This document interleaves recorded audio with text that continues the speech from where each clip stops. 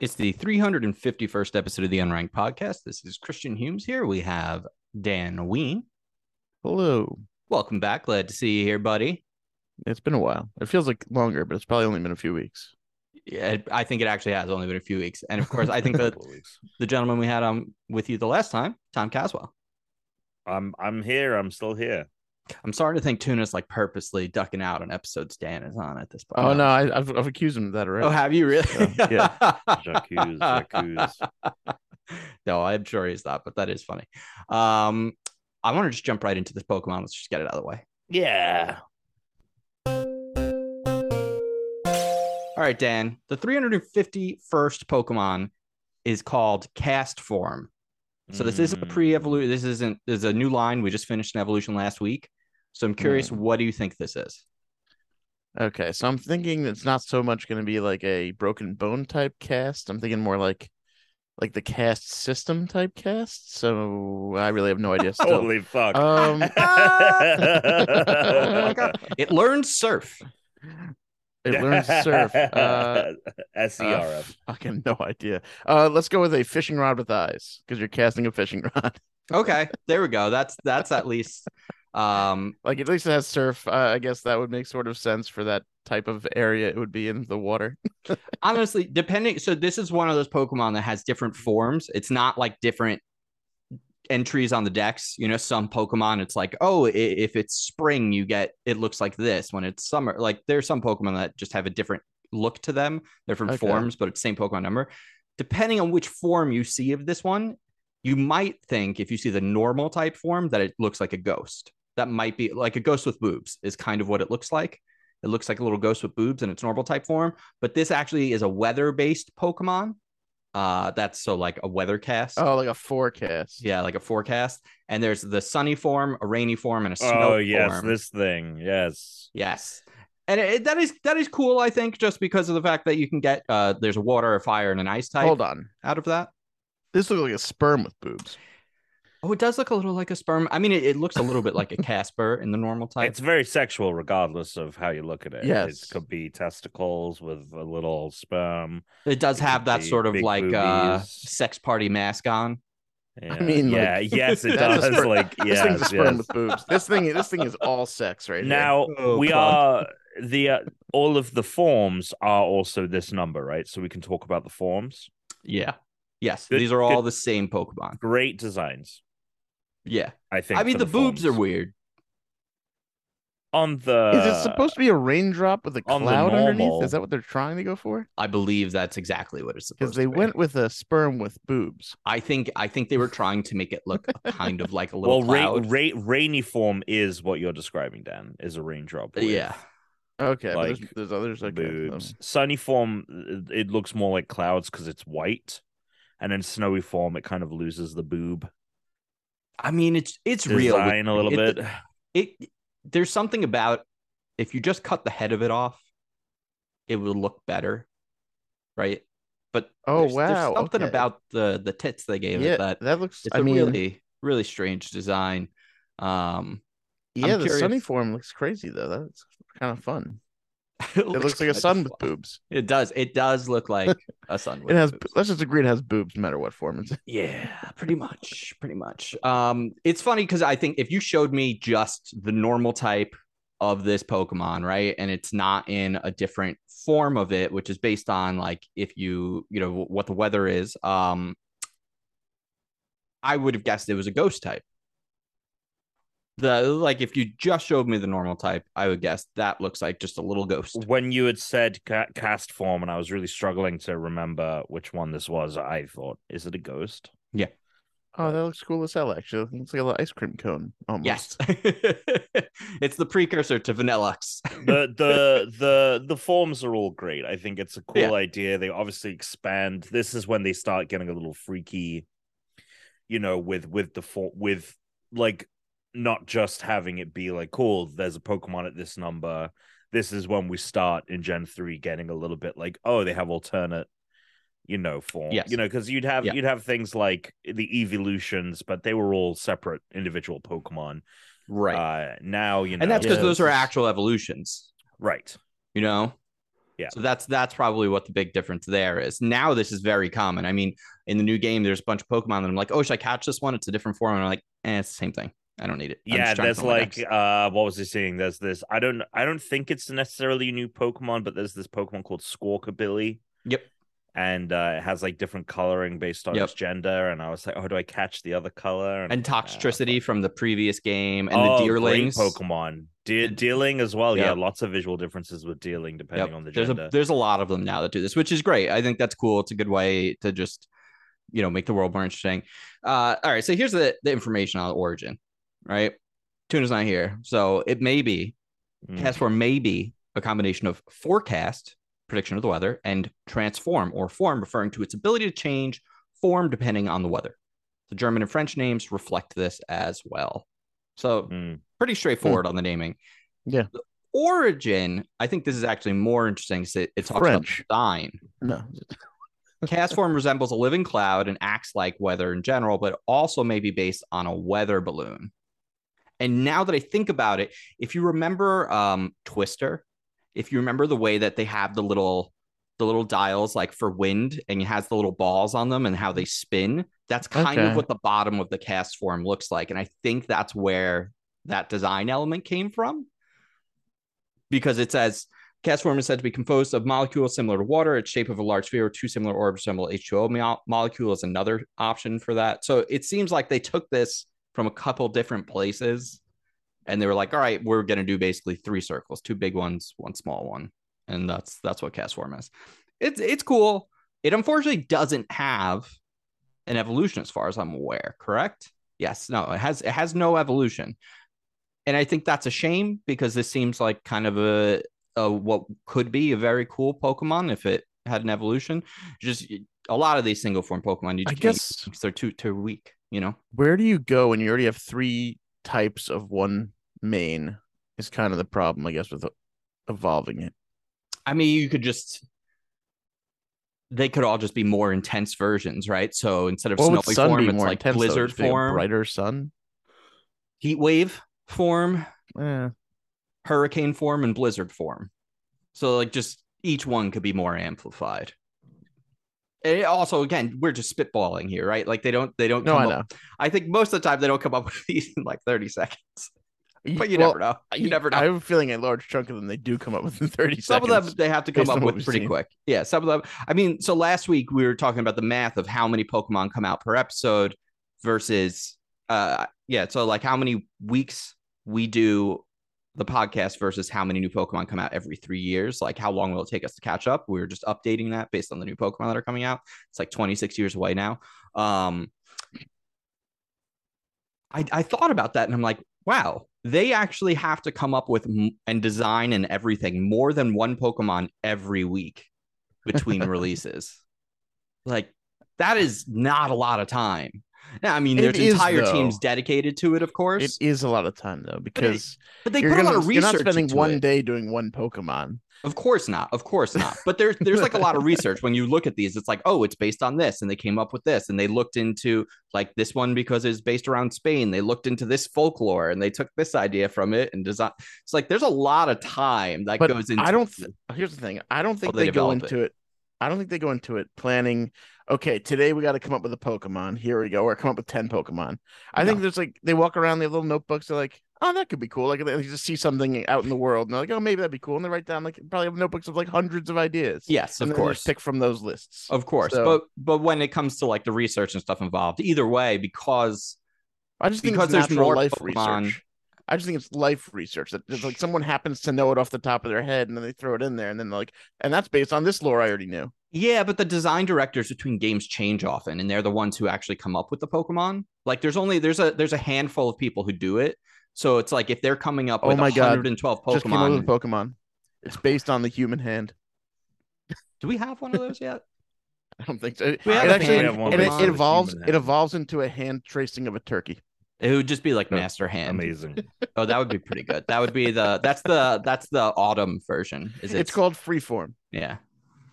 All right. Well, that's it. I got nothing else to say about this. Anyone last words on our little boot boy? No. All right. See you later, boot boy. Dan, We haven't seen you in a minute. I know I was asking you a little bit about what you've been up to before we started recording. I didn't want to ask too much just because you haven't been here. How have you been? How was your holiday? How was work? What's going on? Holiday was fine. I got home yesterday from the West Coast on a red-eye flight. I got home around 9 a.m. and then I took a nap until like 2:30. For people listening to the podcast later, we're recording this on Black Friday, so we're recording it after Thanksgiving. Yeah. So yesterday was Thanksgiving, so I got home on Thanksgiving morning. I was on the West Coast for about 8 days. A few days in Seattle. I saw Wolf's Lore out there. He came and hung out.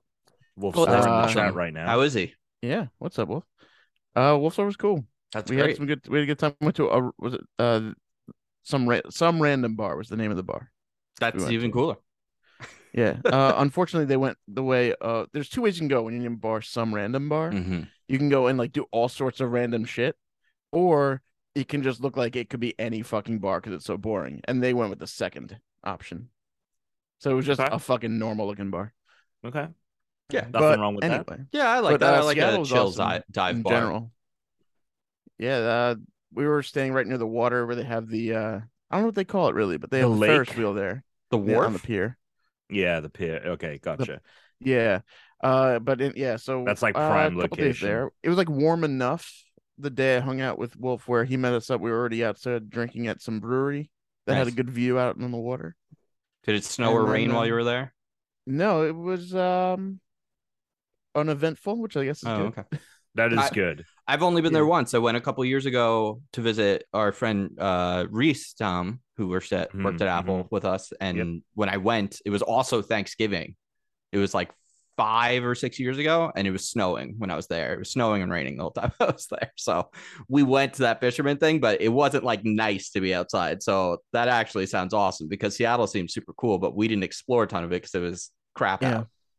Yeah, we the one time I've been, I think I probably mentioned this on the pod, but the one time we went, we had like perfect weather, like mid-70s, sunny all the time, and I was like, this is the greatest city on the planet. What the fuck? And everyone was like, you have literally come during like a string of like lucky days that never happen. That's what I was told too. It is like outside of these 5 days, it is miserable weather all the time. So, but it's a fantastic city. I would love to get back there again at some point, but it's just kind of like so tucked away in the corner of the country that it's like, you go to California, you go to LA, like there's a lot you know to see and do. Like if you want to also like make a trip to San Francisco. I mean, I'm gonna tell you where I went. I went near these places. There you go. Go ahead. Did you go on the Space Needle thing? No. Okay. We weren't staying near it, and it actually like you have to pay a premium to just get up there before you pay for any food at the restaurant. And yeah, that's why I didn't end up doing it for the exact same reason. So I was curious if you made the same decision. I'm good. And then let's see. After that, spent a day in San Jose, which isn't much of a city to hang out in. It feels like a mall. That whole friggin' city. It's about like 50, 60 miles south of San Francisco. I'd say about. Yeah, it's almost like a suburb of like the way that people from San Fran talk about San Jose is like the little kind of like town outside of San Francisco. So we stayed there. I mean, we had outdoor drink. Like it was nicer there. It was like 65, 70 degrees. Hung outside, had some margaritas, but I wouldn't recommend visiting there. If you're planning a vacation, I would just skip it. Wow. It's a mall. I mean, you can go to the mall anywhere, man. I get that. And then ended up in LA, staying in Santa Monica near the pier for a couple days, which was pretty nice. Yeah, I would have come see you, but I was away. I know you were busy. We had this discussion before I went even on the trip. You were going to be around at the same time, so it was fine. But basically hung out on the beach and watched football one day. Like Big Dean's was the place we stayed most of the time and drank at. And then went into the town area where they have other malls and expensive restaurants. We didn't spend much time downtown till day of, so sure. It was mainly on the outskirts near Santa Monica, which is honestly probably nicer than dealing with downtown LA traffic. Yeah, definitely. Well, yeah, I guess because what, did you have like a truck or something with you? You guys had to like haul? No, but like just taking like Ubers to restaurants took like 5 minutes instead of a half hour type thing. Yeah. I mean, if you were staying And we also downtown, then you would walked. just walk. You Walked a wouldn't. lot. Yeah. We walked a lot anyway. Also, like I took an Uber into town and was like, because we wanted to watch the USA Wales game. And everyone was like, we could have walked, and I was like, we were leaving at like at local time. It was 11 o'clock game, so like, we left at like 10:50. I was like, we're not gonna make it there if we walk. It'll be like 25 minutes away. So we were right next to Danny Trejo's Tacos. Oh yeah, Trejo's Tacos. He's got his donuts, his coffee. Trejo's all over this city, man. I think I've had his I think I had his tacos. It wasn't too bad. Yeah, they're good. I was thinking about solid lunch during. Hard to get bad tacos in LA. It's kind of like hard to get bad pizza. Yeah, we went to watch the game at Britannia, which is right next to Danny Trejo's Tacos. Little Mexico in LA, the tacos there, like. Well, yeah, the tacos you can't get anything else like that. Oh, it's so good. Yeah, so good. Yeah, tacos in LA are the pizza of New York. Is basically how that works. We have very good Asian and Mexican food. Our Italian food is crap. It makes sense. You're closer to Asia than you are Italy. Yes. And we're closer to Italy than we are Asia. Yes. That's true. Maps. I mean, LA doesn't have a Little Italy. Like, it's one of the few cities that don't. Oh, really? That's interesting. There's no little. So there was once a Little Italy, and it's like one of those communities that. So this was when LA had a Little Italy. It was so long ago that like Italian people were still like very much on the outs with people, and it was like one of those, hey, we're gonna push you out of the city, and the city's gonna like build we're gonna build like a highway through the here. Traditional way in which like when you have like a Little Italy or Little China or whatever, like it is, or Chinatown, like it is like, okay, we're gonna keep all the fucking Chinese people over here and all the Italians. It's unbelievable how they do it's city planning. Yeah, so the city planners kind of destroyed it, and then it never came back. That was it. That was because the population there aren't a lot of Italian people here. That's just kind of how it goes. So it makes sense. Well, that's awesome. That's great. I'm glad you had a good time. I mean, you're traveling, working fucking nonstop. I'll be heading out west again. Where are you going to be next time? Colorado and Vegas. Oh, in like a week or two. Yeah. Ooh, when are you going to be in Vegas? I can find the date later. I'm not sure exactly offhand. Maybe early December at some point. Maybe it'll come out. Go throw some dice. It's just a 4-hour drive. Just throw them in the street. Oh, my LA friends are always in fucking Vegas, man, or at least they were. I have a lot of John Murphy from the show. John Murphy loves Vegas, loves going to Vegas. Interesting. I would never have pegged him for like someone that loves going to Vegas. I don't know. I mean, I think it's partially because he's such a James Bond guy. Because can we clip with just Tom saying he wouldn't have pegged him. That would be a good clip. That would be. He loved James Bond, so he likes fetish? Get dressed up. All right. I'm a crumpler. That's interesting. John Murphy we haven't had John Murphy on the pod in a while. No, it's been a very long time. A lot of listeners who are going to be like, "Who the fuck is that?" Well, I think they've heard me mention him enough at this point. Yeah, though. Sure. Friend of Chris. Friend of Chris on UFC. Friend of Chris, who if you have met or seen or heard or anything, you would not have pegged him. Correct. For someone that likes to go to Vegas. Yeah, correct. And also the other one. I don't think I'd peg him. No pegs. Any pegging. I mean, I'm not gonna. I don't have reason to. I'm not gonna kink shame. If someone wants to peg him, I gotta text him now and be like, he wants to be pegged. I gotta text him and say, "Do you mind if I name this episode? I wouldn't have pegged John Murphy." I don't think you even need to text him. Fuck it. He's never gonna find out. You never know. Some people never unsubscribe from podcast feeds, and then like it just pops up on their phone. And it's just like he opens up his podcast app. He's like, "Wait, what the fuck? What the fuck is this?" Then he'd have to listen to like a half hour in to figure out what the fuck's going on. That would be so good. That's the brilliant thing about this podcast. It is such a melting pot of commentary that it's just like you can't peg it. Yeah.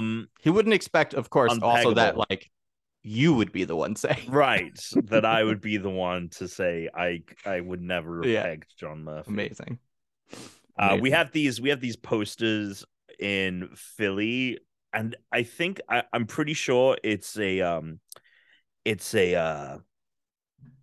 like a diamond sale, like a ring thing, but you would drive along the highway 95, like going into Philly, coming out of Philly, and though it just says "I hate Steven Zinger" is all it says on the billboard. Okay. And you go and there's a link that says "I hate StevenZinger.com."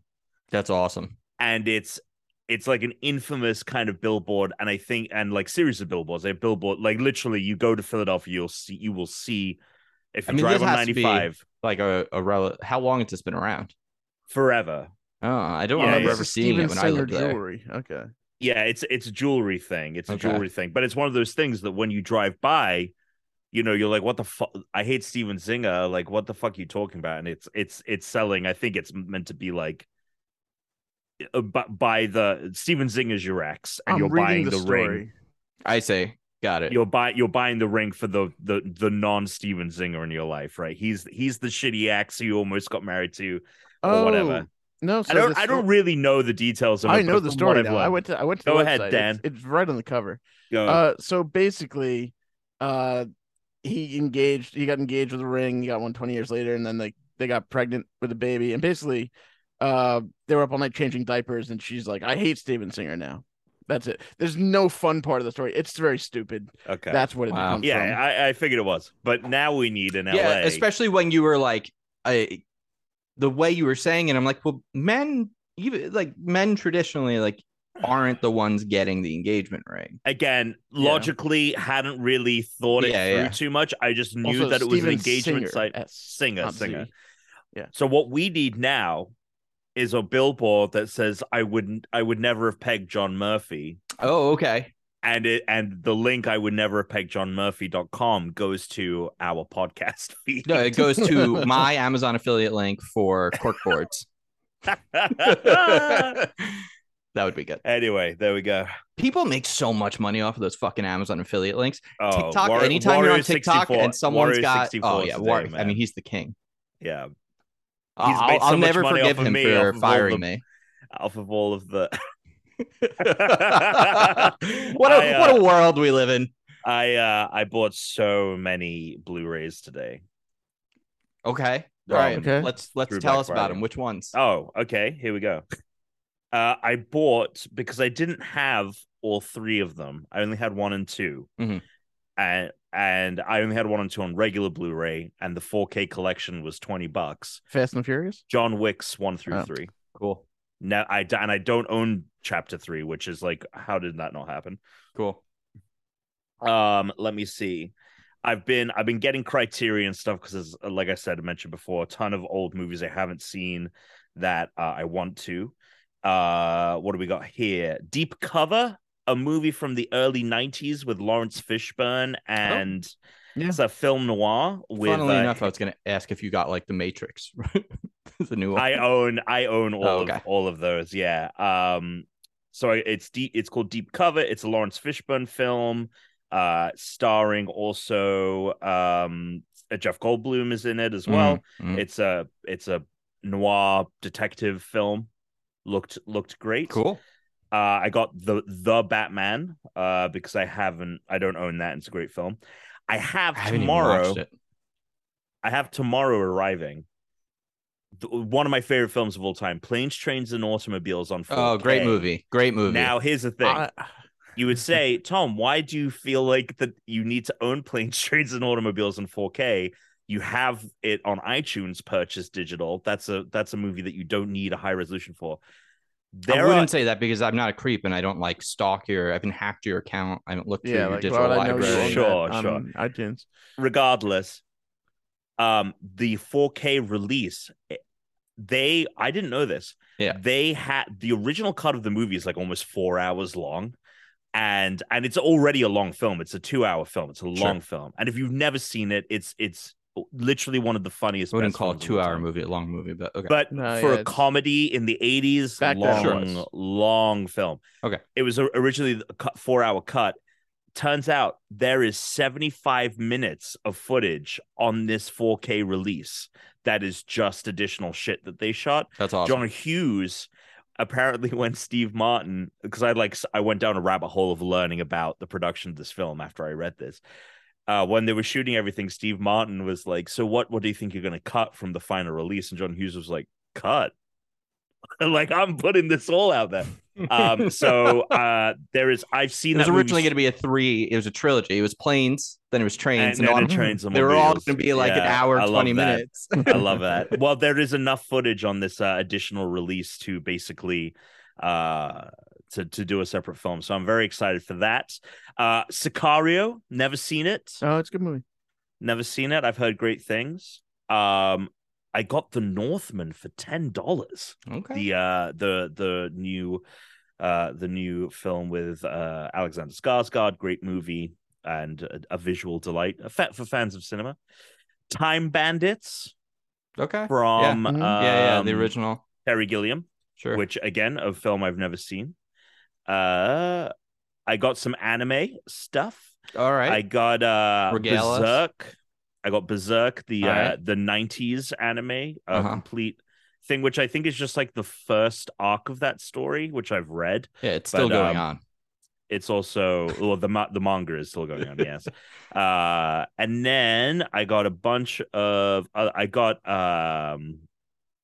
Samurai Jack, the complete collection, Hell for $20. That's great. I've never seen it. Oh, it's so good. You've never seen it? You bought the complete collection. Right. For $20, like, and people like love it. I was like, and it's not Tarkovsky. Is it not available anywhere? No, it is. Jenny Tartakovsky. Oh, his last name is Tarkovsky, but it's not like Tartakovsky. Jenny Tartakovsky. Tartakovsky, right? As opposed to the like birth of cinema Russian filmmaker Tarkovsky. Sure. But anyway, yes, I have never seen it, but it was $20, and Wario 64. Hey, you weren't kidding. You bought a shitload of Blu-rays. I did. I literally bought a shitload. Time Bandits, The Northman. Yeah. Anyway, so I spent a little bit of, but everything that I just said came in at like under $100. Wow. I feel like a lot of the movies you listed, when Chris and I, when we were growing up, I feel like they used to play nonstop on some of the like Turner networks. Like you'd see like Turner USA or films. TNT or like, or even like Channel 11 would have like a movie on Saturday mornings. Like half the time it was one of these movies. Wasn't that WB at the time? It probably was WB at the time. I couldn't remember what it was called, honestly. Yeah, it wasn't CW yet. I know that. No, it was WB. It probably was WB. Pretty sure. I think Channel 11 was WB. Cool. Dan, you made a face when he said the Batman. Oh no, that's when I started realizing that all of these movies he was listing were like the ones that we used to have on the TV constantly. Oh, okay. Kids. That's what that face was. Not 9089. No. He was just reacting to the stuff you said previous to it. Oh, gotcha. Yeah. Nah, he meant the new one. It wasn't related to that person. Yeah. But like when you said like Planes, Trains, Automobiles, I was like, that's no one. Oh, I love that movie so much. I cannot wait to watch the stuff that they cut. You're gonna watch it. It's gonna be crap. I watched one clip from it, and it's John Candy. Like he's like smoking in one hand and eating a chili dog in the other. It's in the airport scene, at the very beginning of the film. And he like dropped a bit of chili, like rolls off the hot dog, and he like is trying to like flick it into the trash can. And I was laughing my ass off. I cannot wait. That's great. That's awesome. Very cool. Yeah, well, as you can see, I'm not home. The original plan was for me to be at my parents this weekend, but we're not. Zuko seems like he has kennel cough, although the moment after we took him to the vet, he started being perfectly fine. Maybe Zuko isn't like your parents. Well, that's what he was like. He didn't want to travel and all this stuff, and so he had a cough for a few days, and the doctor was like, it's best to not let him near other dogs, and my sister has a dog, so we decided not to go. So we're home. We're not at my parents' house. We're in our apartment. We had a nice sushi Thanksgiving. That was our Thanksgiving. Turkey roll? Turkey No, roll. it didn't have any turkey roll. I'm sure that they might have. You could had make it. something. Why not? I don't know if it We counts as do have sushi, but you can leftover. make it. I'll tell you this: we have a ton of leftover sushi. Sorry, we have a ton of turkey still left over from our Friendsgiving, which happened last Saturday. Yeah, I mean, you had a huge ass Friendsgiving, so like, you're set. We had our turkey. Yeah, And I tell you this: I've never made a turkey before, but apparently this It comes from an turkey egg. changed people's lives. there you go. Brooke's sister, her boyfriend, apparently they were on the phone yesterday. Her sister and she's like, "Oh my god, she was like, my boyfriend won't shut up about the turkey." And like how good it was, and I was like, "Great, awesome." So no, that was a lot of fun. Had my fill of Thanksgiving already, so it wasn't too much of an upsetting thing. But it's funny because Chris, as I'm sure you'll talk about, you played a ton of Pokemon. Oh And yeah, my whole plan was I'm gonna play as much Ragnarok before I go to my parents because I'll take my Switch with me, and that will be the majority of my Pokemoning. And so I have not made it as far in, but you are very, very high on the game, and I'm excited to hear your thoughts outside of just text messages. yeah. Well, I had my birthday last week, so I went up to see my brother because my mom was there as well and my niece, and we all have our birthday one day apart. So I did like a 6 hour turnaround drive, like to basically up towards SF and then back, like a couple days apart. We I was telling Dan before the show, we're gonna go to the Star Wars Galaxy's Edge, but we're not going this week for my birthday. We're gonna wait a little bit because it's like one of the top busiest weeks of the year to go. So we just chilled. I should have probably like just put my head down into God of War and played it because I was home all week, and I'm going to be going to New York next week. So it's like lots of opportunity to bring a Switch. It's like, I should just play Pokemon while I'm away next week and play. But what happened was because I was, up away, I brought my Switch with me and I started playing Pokemon. And I got addicted. Two things. It's not a good looking game, and there are parts of it that look ugly. And it also is a game that doesn't have great performance, and there are moments where it has bad performance and actual like glitches. Although I haven't had any like game breaking glitches and crashes, although I know some people have had that's not like the widespread issue. It's mostly that there's like a lot of frame dips. Sometimes it gets like really slow or laggy, and like people think it looks hideous. What I would say about that is, and I was on that boat because the way people were previewing it, Tom, I last week on the podcast, I was like, this is a fucking joke. It shouldn't look like this, shouldn't run like this, like fuck this, fuck that. Then you start playing it and very quickly realize there are sections of this game that actually also look very good and run great. And most of the time it's somewhere in between where it doesn't run great and it doesn't look great, but it's also fine. Like, it's fine. It doesn't really feel, most of the time, it doesn't really feel like it runs much worse than Sword or Shield, and that game had plenty of hitches and slowdowns and like lower frame rate areas, especially in the wild area. There are plenty of parts of it where the environment looks fantastic and looks good, but there are a lot of parts of it that there are plenty of parts of it that do. But so I've noticed a thing everywhere that's like on the outer edge of the map feels like a lot better, both in performance and visuals. And it also depends on like the lighting. Like if you have like the basic day lighting, everything looks really flat and ugly. And when you get like the more interesting lighting and shadows, the game suddenly looks a lot better. There was this moment I was in a Pokemon battle, and it was like the dead of night. It was like in game happening, and there was this my Pokemon was doing, it's sitting there like bobbing like back and forth, and it was like kind of distracting because I realized that the moonlight was like actually like refracting and coming through, and as it was bobbing, it kept like the screen kind of kept flashing, so I had to like, thank God you can like move the camera angle around so you can change the angle, because it was a little bit like it was simultaneously annoying, but at the same time I realized like, oh, there's like some stuff happening here like with the lighting that is actually like a glimpse of what could be. Yes, I guess. I mean, that's I think the biggest problem is everyone knows what they want the game to be, and there's moments in it where I'm like, oh shit, this is what if the whole game looked like this area, this game would look great, and if it all ran like this area, but it is a lot of like, there's very small amounts of it that are I think really good. There's I think a little bit more that look really bad or run really poorly. But I think most of it is kind of in the middle of like, oh, it gets a little framey when I get around a lot of Pokemon, or like, oh, this area doesn't look great, but like that mountain's really cool, and like some of this looks nice, and there's a lot of foliage here. We came to the same conclusion when we were texting about it, of like, they should just go for the stop motion look, and then it will run great. Yes, yeah, like the animations, like and just stuff. commit to it. Because that's I think that for me is the thing, is like the disparity between, you know, my character model runs for the most part really well and looks great, and the Pokemon models look great. Yep. But it's when it's like there's stuff that looks great in the immediate vicinity, and then 6 feet away from that, it's like everything's moving at half the speed.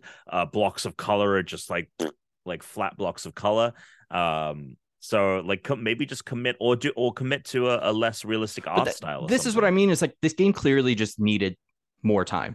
They needed, I mean, obviously, like, look, this development team just never went through the growing pains of like what every other development team did when like they moved to like the 360 and they're like, oh, we're trying an open world game for the first time. Oh, we're doing it. And they didn't bring in teams. They didn't outsource to another team who's like very good at that stuff. And they should have and could have done those things, but they didn't. So it's not necessarily an excuse. However, the game most of the time runs perfectly fine. It doesn't run great, but it runs perfectly fine, and it looks fine. But it's not good, it's not great, but it's also not busted and broken nearly in the way that people want to present it is online, because quite frankly, once that became a meme, everyone just went out of their way to try and find clips and glitches, because what do you think is going to get better numbers on TikTok? Like, what's going to get better numbers on Twitter and on YouTube, right? Yeah, so I'm enjoying those though. Like, they're fun to watch. Like, they are fun to watch. I was watching one battle. Like the Pokemon are battling. This little girl is just in the background, not involved. She just walks right through, and like perfectly timed for like an attack. But I like that though. I like the fact that it occurs in a world. You know, you see while you're battling Pokemon, you see like other Pokemon still like going about their business. But there was like one Pokemon battle. Would they just go about their business? Wouldn't they be like, there's a fight going on, I might like just watch that?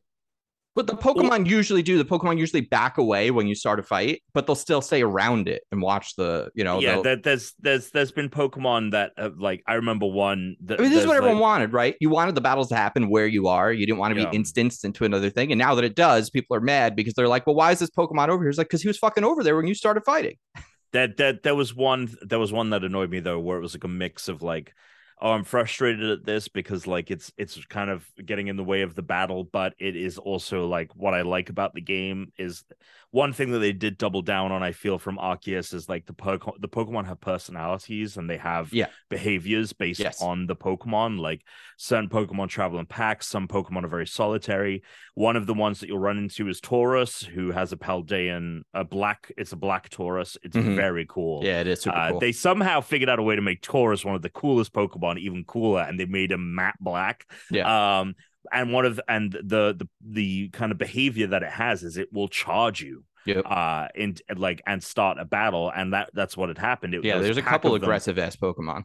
There was a horde of them, and I was just kind of like trying to mind my own business, and one of them like charged right into me and initiated a battle. But in the middle of the battle, I have the other Taurus in the pack also charging my character.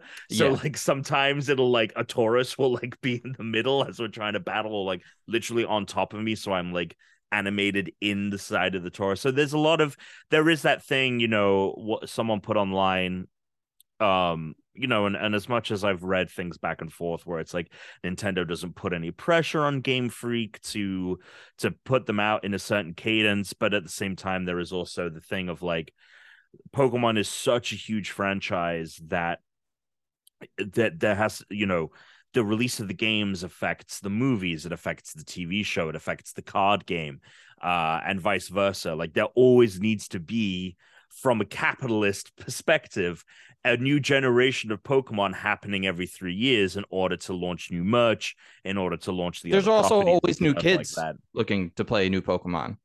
Right. So You know? there's always a new generation of kids where this is their first Pokemon game.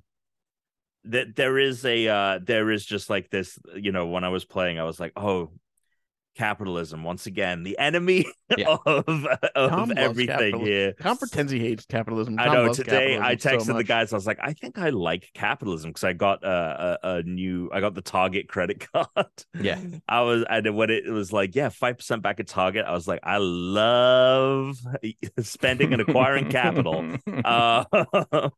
So anyway, but you're super far into it, yeah. So yeah, I mean, that's why I wanted to get the performance glitch stuff, because that's dominated the conversation, and I think that sucks because it honestly, here's the thing, and this is the important thing. Guess what? The frame rate being kind of hitchy and sometimes laggy doesn't fuck up with the gameplay because it's a turn-based fucking battling game. This isn't like if you were playing Grand Theft Auto or Halo and you were trying to shoot something and the lag affects you. It doesn't affect your gameplay at all in the slightest bit. It doesn't, not even a little bit. So once you get used to it, like once you're playing it for more than an hour, a lot of these things became invisible to me. Like I'm not realizing like, oh, this should look better because I'm like, okay, this is what the game looks like. And then when you get to the areas that look awesome, I'm like, this is fucking cool. And I really don't care about like, there's so many goddamn clips of NPCs who are walking around who clip through other things, which you mentioned, Dan. And it's like funny the first or second time, but it's also like, that is like, if people think that this is showing a game is broken, that is the most trivial, like inconsequential problem the game could have. And like, that means you just don't give a shit about the actual game if that's going to be the thing that keeps you from playing it, because not only do you not interact with those people ever, but like they're not even as relevant as sprinkles on a fucking ice cream cone. Like they are the least relevant possible part of this game, and they are probably the most broken thing in it. So like, not a big problem. The gameplay is everything everyone's ever fucking wanted. Like this is the game that everyone has always talked about. This is the Breath of the Wild Pokemon game.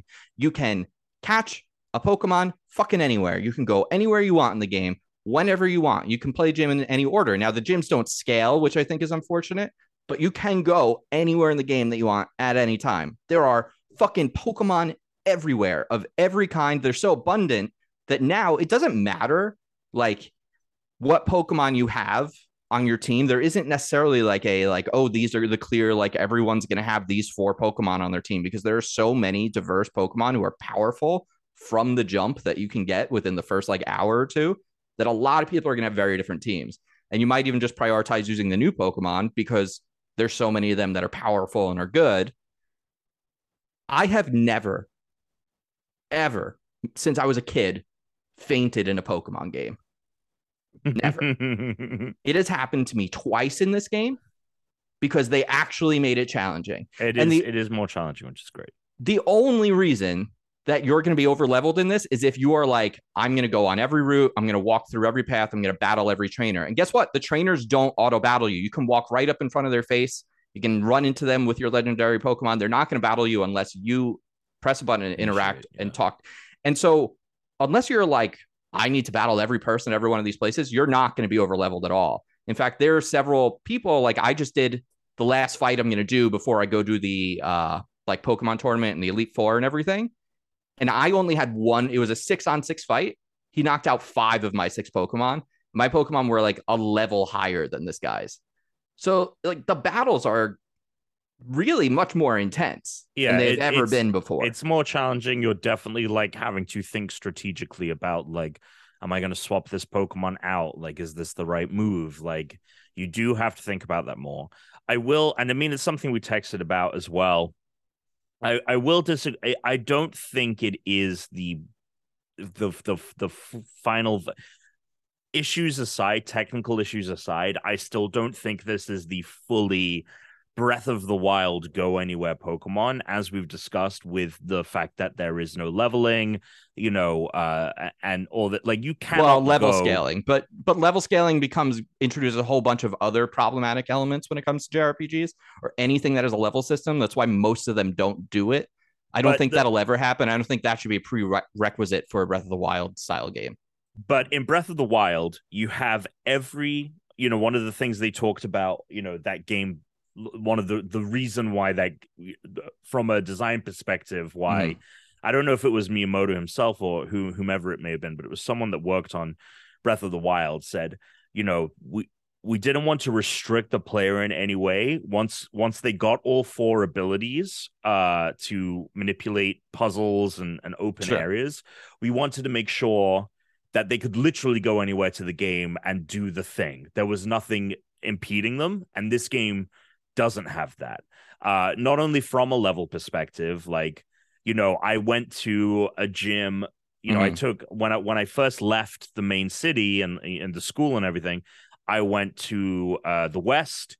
I took out what I think is like the easiest gym in the game from a level perspective. And then I looked at the map and I was like, oh, there's a gym in the very southwest corner that is like away from everything else. Let me go tackle that. And I was like, oh, actually, it's very hard to get to because there's water in between and you don't have the ability to cross rivers or anything initially. You have to go beat a Titan in order to do that. And even after I had done that, it was also like, okay, now actually all these Pokemon, they're in their 40s. So there's like nothing you can really, I didn't have any kind of like leeway to go tackle not only the Pokemon on the trail or the trainers. But I think that's an inherent issue to a turn-based RPG that has leveling, and I don't think there's any way to overcome that. I mean, I would be interested to see what level, like how. I haven't seen any video game overcome that. Would be my. And the other thing argument. is like with all the technical issues that these games have, like. Them trying to implement like a level scaling system sounds like a nightmare. Like probably would end up being like inefficient, but it doesn't have like everyone that plays this game. It wasn't like Breath of the Wild where we were playing and it was literally like, oh, you went and did this. Like I haven't even been there yet. Like oh, that thing you did within the first 10 minutes, I did in the final 100 hours. But everyone is going to have. Look, you're taking my point out of context because you're comparing it to a very different kind of game, and the things that you're talking about, I don't think are inherently possible in Pokemon. You were the one that said this is the Breath of the Wild of Pokemon. Allow me to finish. You're taking it out of context. You're directly comparing it to a game that is a completely different style of play that is not directly comparable. I was saying it in the thing that everyone wanted, where you can go anywhere and do anything in a Pokemon world. That means that things are going to be different because it's in the context of Pokemon, not in the context of Zelda. And in the context of a JRPG where you have a leveling system where there are no, like, show me one that works great that people point to. People talk about level scaling all the time. And then there's always people that are detractors that say, well, level scaling has problems. And then I've never seen anyone in that argument be like, this game, and this game, JRPG or RPG that has a leveling system that does it right. And I think that's because inherently it doesn't really work. So inherently, like, you can't just be like, well, you could do this in Zelda. It's like, well, yeah, but Zelda is a puzzle action adventure game. So there are things that mechanically you could do that you could never do in Pokemon. So when I say Breath of the Wild, I'm saying in that it completely reinvigorated the franchise. This game is as far as I'm concerned, this is almost a reboot of the franchise. Every single quality of life change in this game is so massive in the way that it works. The fact that now, for the first time ever, there are the equivalent of 18 gyms in the game, because not only are there the 8 gyms, but there's the Star Track where you are taking on the enemies in the game, and each one of those has a gym style boss that you have to beat, and each one of those is also a type, like the gyms are always a type. Then there's also the Titans, which is the exact same thing. So you're going to go up against one of each of the 18 types in the game, which is something people have asked for a long time. Breeding is completely changed. You can do it anywhere that you want at any time. You can catch Pokemon on the fly very easily. You can battle Pokemon whenever you want. There's no more random battles. You can fight trainers if you want. You don't have to fight against the trainers. The actual stories, like in the game for the first time ever, matter and are consequential and are like interesting. That's never happened in a Pokemon game. The stories so far, and I hear it just gets better. But then the environment actually does have a bunch of hidden stuff there. I don't know if you found any of them yet, Tom, but there are 10 like points of interest on the map for you to locate. And now as I've been exploring more and more, there are like ruins that you can find. There's also a complete like sub story that's happening that, like, if you're not doing the school, if you're not going to take classes right now and you're playing the game, go back to the school, take your classes. You should absolutely make sure you do the history class, finish your history class, because if you don't, you're going to miss out on a very important part of the game. So there's all these things that are in the game that like I've never really like, other than like, oh, I want a living dex, I've never been compelled to catch all the Pokemon because it was always difficult. It was hard to find them. You didn't know where they were. Like there were so many things. They've gotten rid of all of those barriers. Another thing, Pokemon's always been too easy. First time ever, I'm getting knocked out. I'm having challenges. I have to think about what I'm doing with the Pokemon. What's something that's always been a barrier to that? To like the techniques of the game. If you wanted to play Pokemon as a competitive game, you had to learn like the EV system. There's all this like grinding with breeding that you had to do. They've minimized a lot of that with the items that you get in the game now. They've also made it that you can breed whenever you want. There's no daycare. You can do it. You can get an egg wherever you are at any time. But then the best part about that is you used to, if like you nicknamed your Pokemon, you had to go for a fucking like nickname guy to change it. You can do that on the fly. The other thing you can do on the fly, you can change your moves on the fly at any time. You're like, I don't want to learn this move right now. Forget it. Actually, later on, I want to go back. I could just click on that Pokemon and I don't need to go to a computer. I don't need to go to Pokemon Center. Where I am at any time, if there's something you want to do, you can do it in the game. And that's always been the biggest problem with these games, right? You've always been, anytime you want to facilitate something in a Pokemon game, you had to go to a Pokemon Center, or you had to go to a Pokemart, or you had to go to the Move Learner, or you had to go. Everything was like locked and siloed in these boxes to keep you from doing anything that was like interesting or more like in depth or advanced. And for the first time ever, they've given you the tools to do all of those things and simplified them and made them forward for people that probably didn't even like fuck with those things because they were either obtuse or hard to find or you didn't even know they were there. So like that's what I'm saying is like when this is the Breath of the Wild Pokemon game is it's the game where you're in an open world. There's 400 Pokemon just fucking roaming free, and you can go catch any of them anytime you want. If you want to go for the ones that are over leveled, it's going to be hard. But Tom, there are places where I didn't think I could get to them, but I was able to traverse my way there just out of like sheer like brute force. I was like, I want to go to that fucking place. Backwards jumping, but I did it. Yeah. And I had to. So I did it when I was like level 18. I was like, I want to fucking go here. And I went to a place. I don't think it was the same one as you, but I went to a place I wanted to go up to like where the snowy area was, and there are level 40 Pokemon there. And I was like, I got wrecked twice trying to do that. On the third time, I made it to the top. I got to the peak. I was able to save at that Pokemon Center. So like you're able to get to these places, but sometimes you kind of have to like make your way around to do it. So that's what I'm saying is when I'm saying it's the Breath of the Wild Pokemon game. As far as like if you want Pokemon to suddenly be like this unique experience of like when you have your experiences, everyone's story could be different. I mean, it is in like a order of operation, sure, with Zelda, but like there's still everyone has the same shrines, right? Like it's not like any of the things are unique to anyone's game. So it's just the order in which you do things.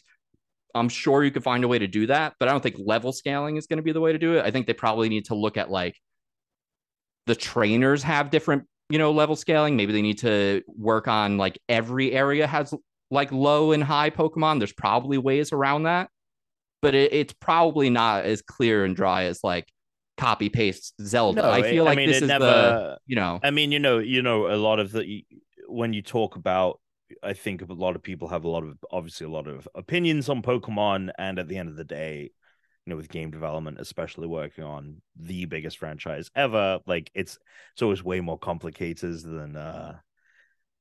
than you right. You don't know unless you're making it, like how complicated it can be. And so I think that this game has things for me in it that are significant improvements with the quality of life stuff. One of the things, you talk about moves. The move pool is great where you can, not teach a move and then teach it later, or take moves that you've not taught them. I like the fact that you can do like you hit X and it recommends. Yep.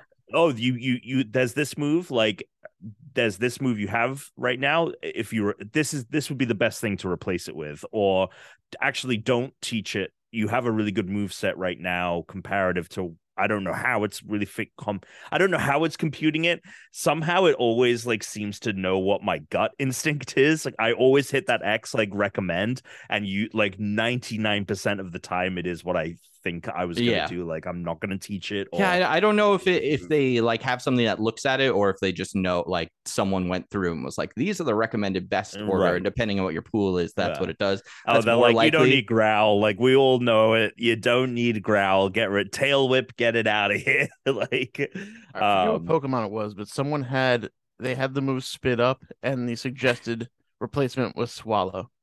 No way. Yeah. Well, there's that Swalot Pokemon. There is Swalot. Yeah, he is in the game as well. Yeah, Swalot's in there. Gulpin. Gulpin's in there. I traded you one. Yes, you did.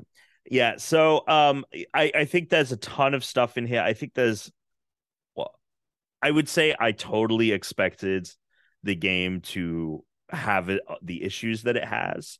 Sure. I did not expect it to have a lot of the quality of life stuff that is in there, and I think that for the most part it's really good. And yeah, the gameplay is the best it's ever been, and for me the thing that's surprising is like the story is, you know, especially after Sword and Shield, which was so bad, flat. It was one of the worst Pokemon stories, not because it was even bad, it was just like so I didn't care. It almost wasn't there until the end of the game. I feel like the Sword of the Shield doesn't even show up till like, and then it tries to like have a big twist at the end where it's like, oh, actually this is what's happening, and I'm like, it doesn't. I didn't have any emotional connection to anything, so like it just completely falls flat.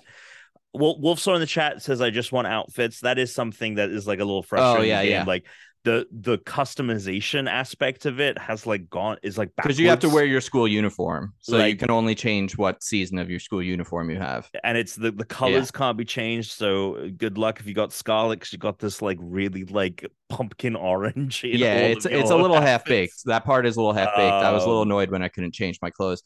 However, like, we didn't even mention auto battling. Right, like that's a huge deal. There's a ton of that's fight with cars. You can absolutely. There's an engine car Pokemon in this one. There absolutely is. There's 100%. You will fight with cars, yes. But I was referring to how. And now, Tom, I know you wanted the auto catching, but I really think that it doesn't make sense in a game that prioritizes battling, like Arceus had. I think I just don't know why you couldn't have both, but that's just my argument. Because I just think it trivializes the catching of the Pokemon.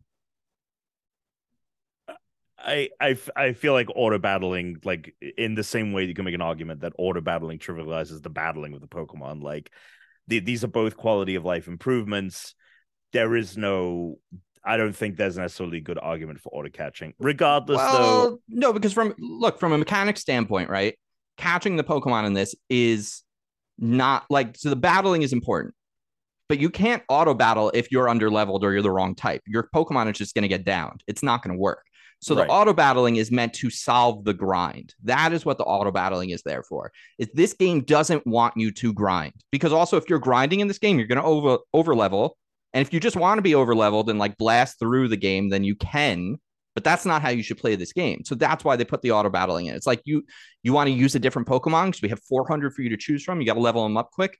Cool. We can throw in auto battling. Like, we'll also give you the raids that you can do, so you can get like rare candies and like XP ups like really fast, so that you can use any team you want and not have to spend hours trying to get them, you know, up to speed with the rest of your team. So if I have a Pokemon and I'm auto battling it with it, it's because at that point I know this Pokemon can wipe out all of these other guys. But if I'm auto catching, you have auto catching for anything, then like, oh, here's 100 Pokemon that like I don't even need to interact with, and I can just throw Pokeballs at them and catch them. That like trivializes a huge a component of the game, I think. And I think like they understand that you don't want to spend a ton of time knocking every Pokemon's health down to have to catch them every time, which is why as you get more badges, it gets easier to catch Pokemon, and you unlock more balls that make it easier to catch Pokemon. So you'll eventually be at the point where it's like, all right, I'm at over 200 Pokemon caught. I've caught 241 Pokemon at this point. I can buy the quick balls, which in my opinion are the best Pokeball, because you can throw it first. It has like the best catch rate you're going to have if you throw it immediately without battling. But once you catch more, like a lot of Pokemon, and you have the full badge count, it is just easier because the game knows like, hey, we're not going to make you work as hard now to catch the Pokemon. But earlier in the game, when you're still battling and you're leveling up, it's more important for you to like go through and fight the Pokemon, learn what type they are, like interact with them. Because otherwise, like at some point, like if there's auto battling and there's auto catching, like when are we just going to make the shift away from a turn-based game, right? Like that's I think like where you have to go with that next step if you do that, because I think it takes you out of the battle mode too much, because you're not usually fighting a Pokemon in the wild for XP because you get less XP for fighting them. So you're doing it to catch them. So that's why I think auto catching doesn't make sense in a game that isn't based around Pokemon Go like Arceus was, but they have the auto battling to get you through the sludge of like, I need XP. Like I need to level up this Pokemon. Mm-hmm. So that's I think from their like a mechanic standpoint, there's actually a very clever reason as to why it's not there.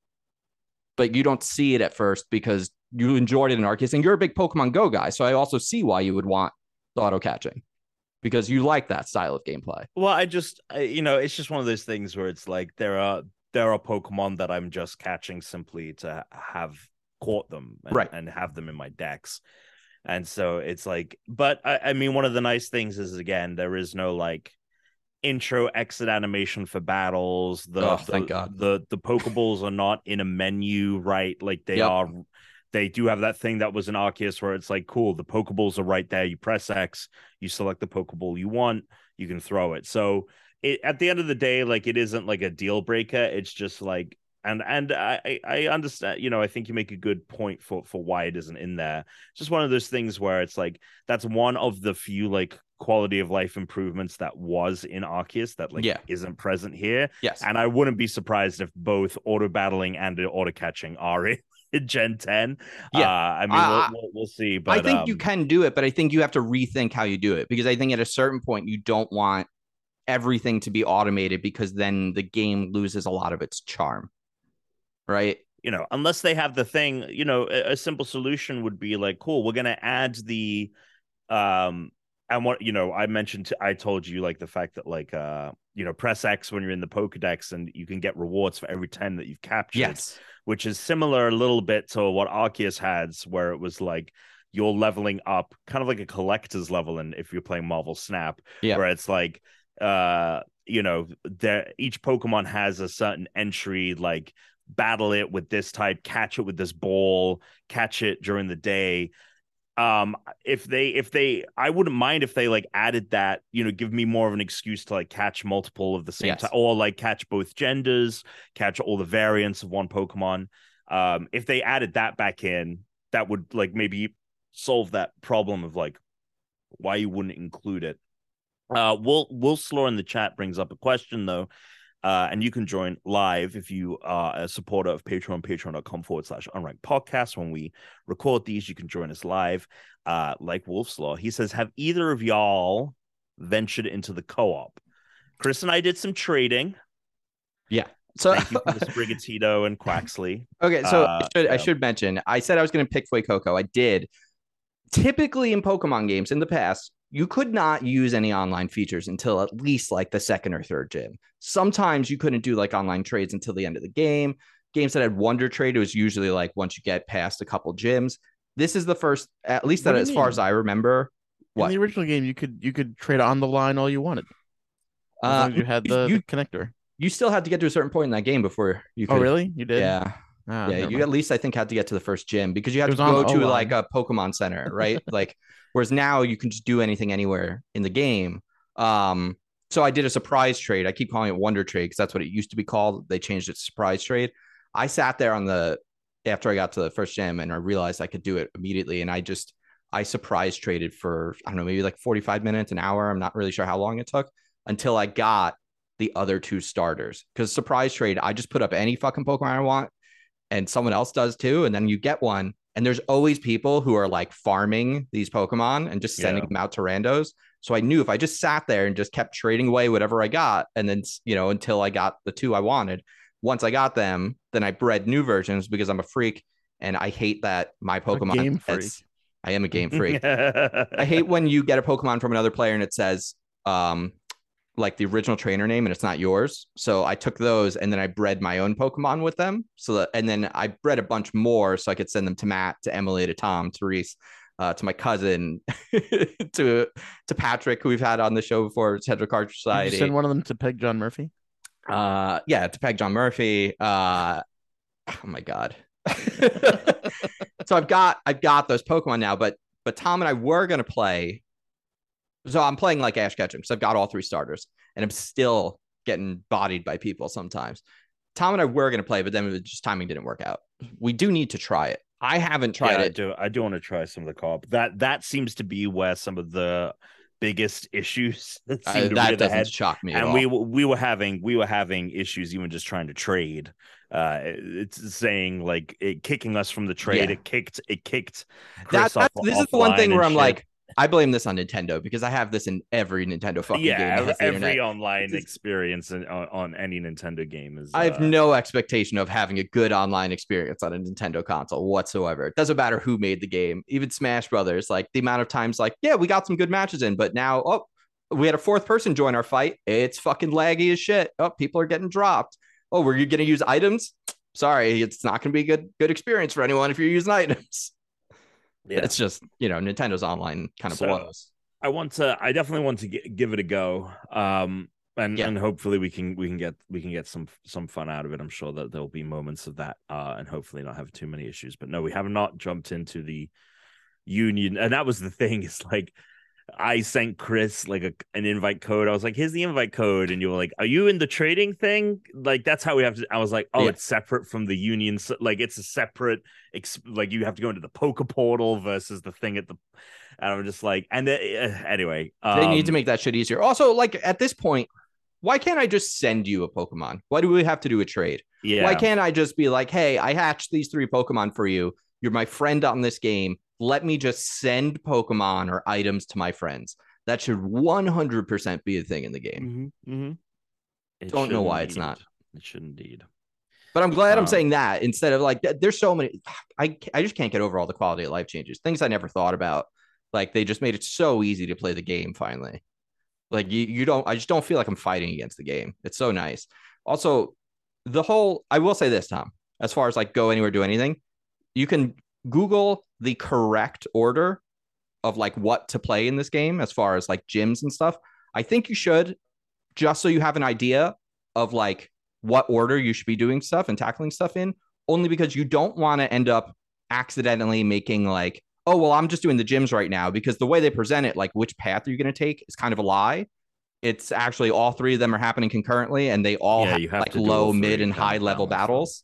Yeah. So you kind of want to, I wish the game kind of nudged you more in which direction to go as you're playing, because had I not looked that up, and I didn't do it in the full correct order, I did everything within like 1 or 2 of like semi. Yeah. I would have come back and I was like, fuck this Team Star stuff. That's what I thought originally. I was like, fuck this Team Star stuff. Like, I never really care about the villain things.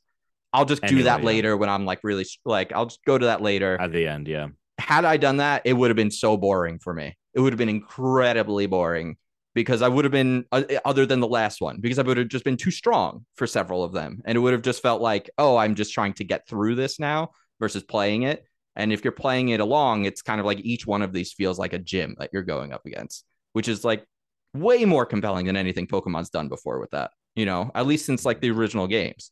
I feel like the first Pokemon game had like one of the best villains in it, with Team Rocket, and had puzzles and things like that. This doesn't do that, but this actually is like a good story. It is the school story, basically, is what. Yeah, I think from everything that I've seen from it so far, it definitely reads as like, we know that like the least interesting thing in these games, especially recently, is like the villain team. Yeah. So we're just gonna like have these like very small kind of like sprinkled experiences through the game, rather than like try to make you care about it. I gotta say, I like the writing though with them, and like I like the writing overall. And actually, that's something that I thought both Arceus and Sword and Shield, even though the story sucked, like the actual like writing and the characters. Arceus surprised me, because I remember playing Arceus and being like, wow, they're like making jokes about, there's like a meta joke about Pokemon at a heart of a lot of the lore, and like stuff like that. And I'm happy to see that in these games as well, from what I've seen so far. Anyway, yeah, Pokemon. I mean, look, we don't need to no matter which side of the aisle we fall on this.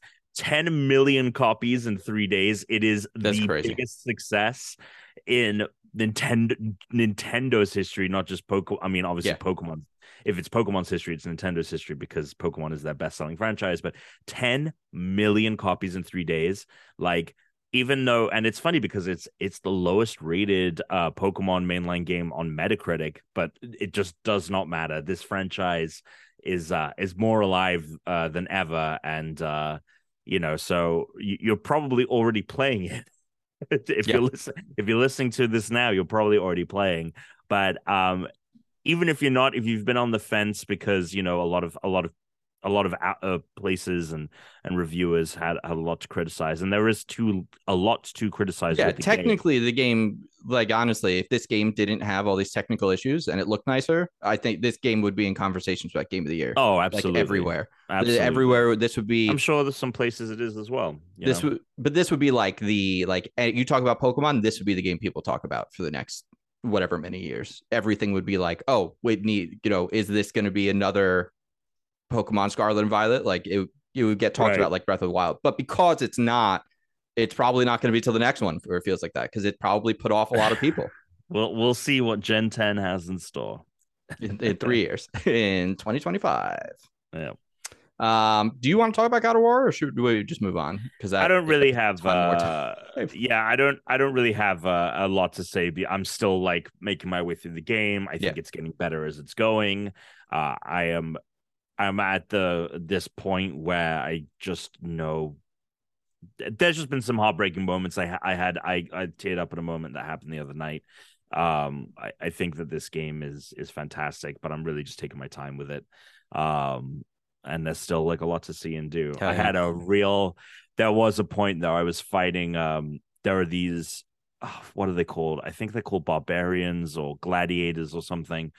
They're not like the Valkyries. I would say that there's, if you played God of War 1 and fought the Valkyries, they're a bit more of a step down from that, but that they're still really tough. And there was this fight I was having with one of them, and it was an electric based thing, so it would stun you a lot. And did you have like a ground based move to use against it, or? No, I didn't have a ground based move. I was actually fighting it with, well, actually, no, that's a spoiler if you haven't played it. But I was fighting it, and the annoying thing is it would like stun me. And sometimes if like I did an attack whilst it was doing its stunning attack, so after it stuns you, you have to like rapidly press X to get out of the stun before it can come in close for like a big hit. But sometimes I was finding myself like, if I was attacking while it was stunning, the game would force Kratos to finish the attack animation, and then I could, after like a few seconds, then I could start trying to get out of the stun, and which was bullshit. Right, exactly. It was bullshit because I was like rapidly tapping X, but the game was not allowing me to get out of the stun yet. And like I literally spent like 2-3 hours like trying to fucking fight this thing.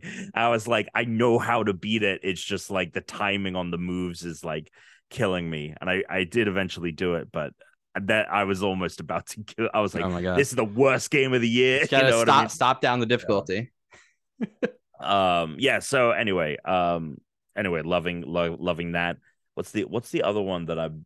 Warzone. Good stuff. Warzone 2. It's good to see. Good follow-up. Fun times. How much space does it take up compared to the first one? About the same? I mean, it's a big game. I think it's like 60 gigs if you just have Warzone. Like just Warzone is 60 gigs. But if you have like the whole of Modern Warfare and everything, it's 100 something. Jesus. Yeah. But Black Friday deals, get the some of these expansion cards and all that. My Xbox asked me real quick. It popped up a notification. It was like, "Oh, your expansion card. Do you plan on using it with multiple systems or just this one?" Oh, interesting. And I was like, "So it's asking if you're gonna cheat on it." Well, I was just like, "What is the?" I was like, "Why?" Like, well, because if you have a Series S, then you can install your games on the expansion card and you can take it out. Oh, I understand why I would move that, but why I would do that. But I'm curious as to why the system needed to know whether I would do that. You know what I Probably mean? formatted a different way because that wasn't a feature that was there originally. So if Yeah, it's it a would new probably feature, need to compartmentalize on there some stuff for the other system and some stuff for this one. yeah. Interesting. It's kind of like Previously, you Mac couldn't do PC that. that does that sometimes also. Yeah. Well, there we go. So, yeah, Cool. Is there news worth talking about, or should we just jump into mail? let's jump into mail. Yeah. You could send us emails, email at unrankedpodcast.com, or you could go to our questions for the pod. That's in our Discord. There's a link in our show notes. First one. Ebenezer, man. Since Thanksgiving is coming up, what is the game that you remember playing as a kid when the family got around and you had all the cousins together? Mine's so outdated. Like when I was a kid, this must have been like 1997 or Yeah. something like that. My aunt had like a Game Boy, like the original Game Boy, and the game Tetris was in it, and that was what we were all passing around and playing. Like there wasn't like a better system out yet that was there. We were all my aunt's kids are like 20 years older than me, so it was like from when they were younger. So Tetris technically is the answer to this question for me. Hell yeah. I mean, Tetris is great. Did you do any board games? I feel like this doesn't have to be exclusively video games. Not really. No, we just like hung around the TV and ate chips and bullshitted. Tom? I mean, I don't really have this experience. Oh. I mean, it doesn't even necessarily have to be Thanksgiving, I guess. Then. I mean, we'd play board games and stuff, Monopoly. Yeah, Monopoly. Yeah. And we have a game called Tapple, which actually some neighbors of ours also purchased, and we played at our Friendsgiving. Are you guys aware of Tapple? Do you know what this one is? No. Nope. Is it a game where you tap people? It's categories, so it's a circular, it's like plastic circular disc, and it has letters, like keys, like think of like piano keys all around the outside of it, and you have a category like video games, and then you take turns naming something video game related. And when you say the thing, whatever the letter starts with, you press the key, and now no one can name anything that is that letter.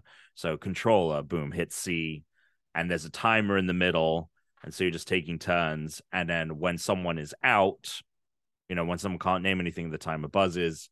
It's the last person to name something. If you go through all the letters, there's a button to like reset, and you just like start naming That's stuff pretty again. Good. So my parents have had that for forever, and that is a fan favorite. Yeah, I like and that. we've been playing it here as well. It's a ton of fun. Good to have in the house. Yeah, gaming wise though, nothing particularly. I remember playing the Fantastic. I would switch off, and it was like a Christmas thing when I would go visit a family. My friend, my cousin had a PlayStation, like the original PlayStation, and they had the Fantastic Four video game that was released in the 90s. And what? PlayStation. Oh, okay. The original PS1. And we would just like I just have was very that based on the memories. movie at that point? The first one? No. It was like it's an original game. I have very vivid memories of playing that in Oddworld, whichever one. Oh my god, Oddworld. Oddworld. And we would just switch out playing that, and I just remember playing for hours, and that was like when I was like, okay, I need to start becoming a gamer. Yeah. Well, so then this question probably is this is very much my experience. If Alex was here, he would also agree. Because we always both had our big Italian family with our cousins for every holiday. And I mean, I've spent some holidays with Alex, and it was very much the same thing of like playing video games and board games. Also a lot of like manhunt and tag, things like that, depending on like not like Christmas, but more like Thanksgiving, you would do that. But I will. So like we would play a lot of board games, video games. There's a lot of like Mario Kart, stuff like that. Started with like Mario Kart on the Super Nintendo, and then it would just evolve from there. It would go up as new games would come out. One really weird thing that's like really crazy in retrospect, and I think is hilarious, is we were like, I don't know how it happened, but at one point either it was like me and my brother got it, or me and my brother and my cousin got it. But we got fake money at one point or another when we were like really young, like very young. And my brother, my like cousins, like we're all around the same age. So like I have an older brother and a cousin who is the same age as him, and there's another cousin that's like same age as me, and one that's like a year below. So we're all roughly, within a few years of each other. And we would play a lot of poker. We loved to play like poker and blackjack and war. And at some point or another, whatever fake money we had became like a form of currency.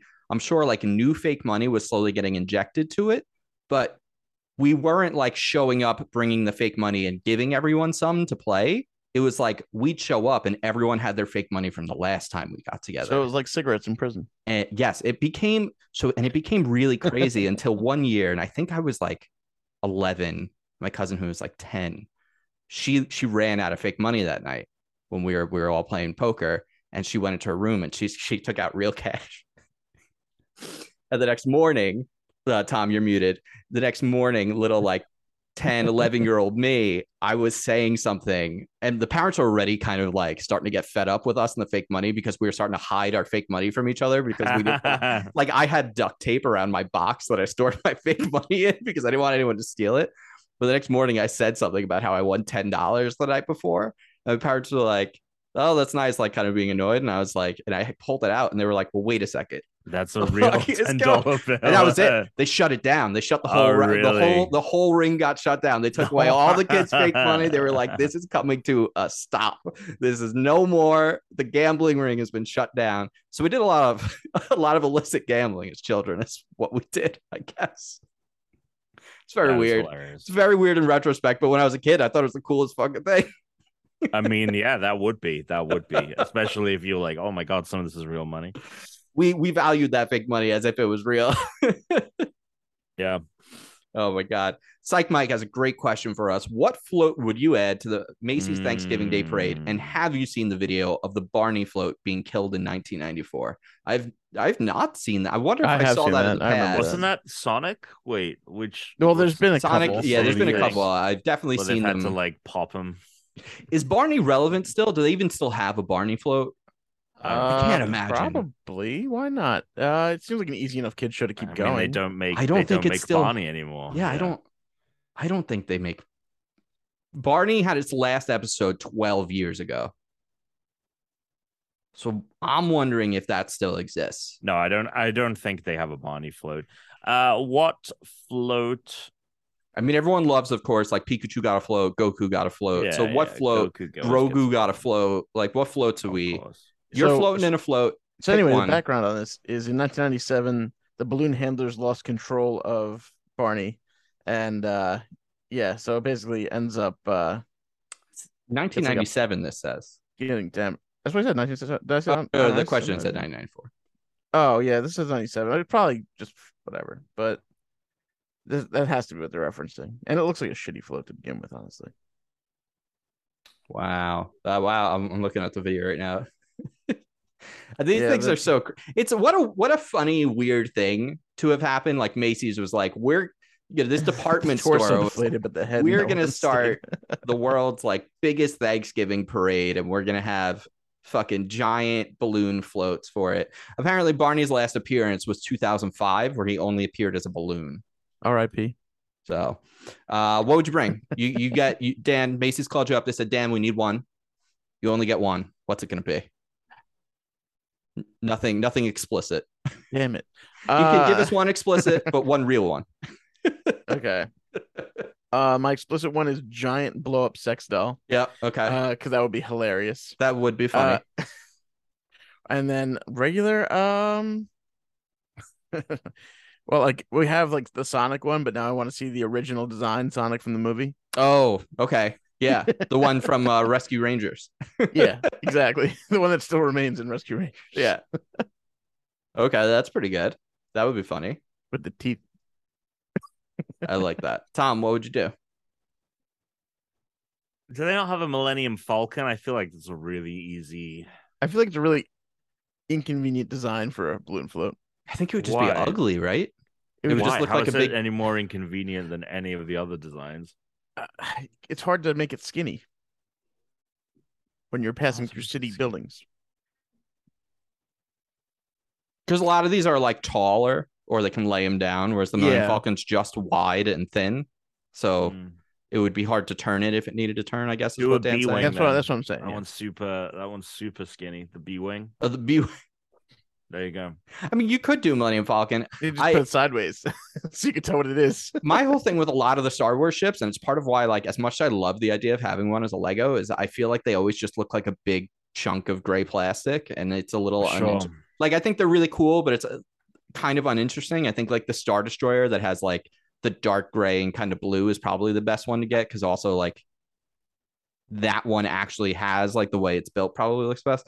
Millennium Falcon, that's interesting. Star Wars. If they built a Star Destroyer that was like to scale and was like 5 As a balloon? blocks long, yeah, that would be amazing. That would be so that would be sick. very cool. That would If be you very didn't know cool. what was going on and like the shadow passed over, you'd be like, what the It's a little hard for me to think of like the one thing I'd want, because I'm like, oh well, they already have Star Wars, they have Pokemon, they have anime, so it's already got like a bunch of my hits. Yeah, I mean, they have a Power Rangers float. Like, I can't, yeah, like that's cool. So I guess I would want, just because it's me and because like it's a stupid answer, I'll say this: I would want the Smoke Monster from Lost. I just want to try. Amazing, incredible. How about this? It's specific only to this episode, but just a float of John Murphy getting pegged. Yeah, that's great. That's great. Or John Locke, just a float of John. It's just Terry O'Quinn in his outfit from Lost. It's just a man. It's nothing. It's just a man. It's Walter White. He's got he's got his like suit on. That would be funny. All right, we got one more of these bad boys. What game is from Narcus? What game do you regret not finishing? Oh, so many. I mean, I finished it now, but I regret not finishing God of War when I was first playing it, because it basically made me take a break and not play the new one, and I could have already been playing or possibly beaten the new one. What? I don't know. Horizon Forbidden West, a game I started and didn't finish. That's there. I mean, there are so many. Yeah, for me, Breath of the Wild, because I never finished it because I was streaming it. Oh, and then I had this thing where my computer stopped working, and then I had to get like the thing replaced, and like 5 months later, I was like, and now I'm out of it. The thing about Breath of the Wild, though, is like, having beaten the story, is that like it's so inconsequential to the like the experiences, the exploration, and and seeing the shrines. Like the story itself, like finishing it doesn't feel necessarily like a massive accomplishment. I'm How dare you downplay my regrets? I mean, look, if you want to regret it, you can regret it, but oh God, there's so many. I mean, like, I never finish an Assassin's Creed anymore. I haven't done that in years, and that always bums me out. I mean, yeah, I don't know.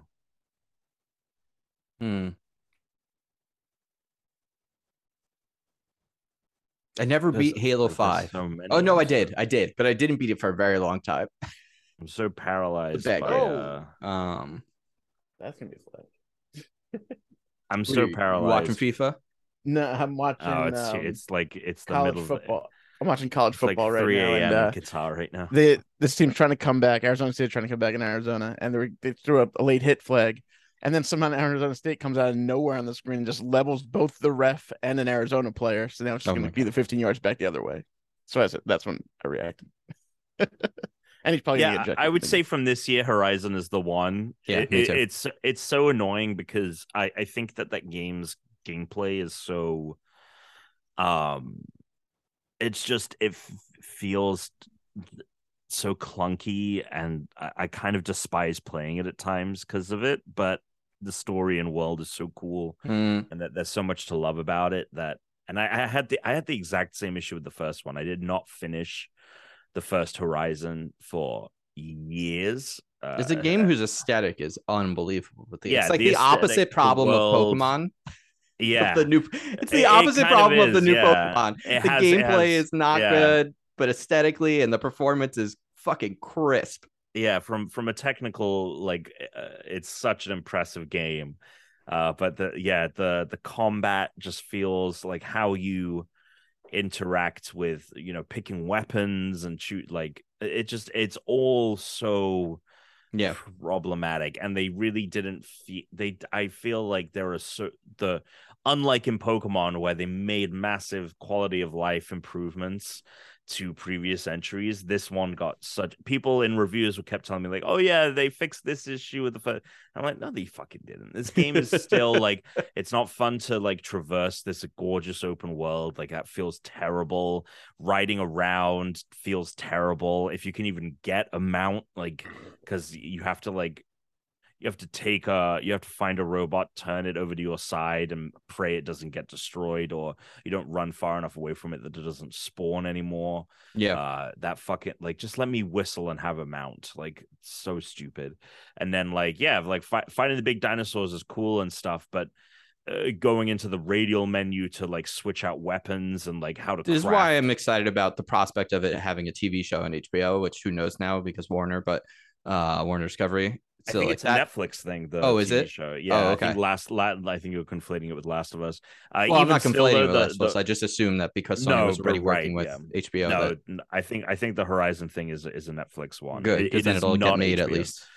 But the Horizon show is reportedly like the set in present day, and like how we got to. It's not set in the Horizon times. It's like set at the end of the world. That's not what I want. So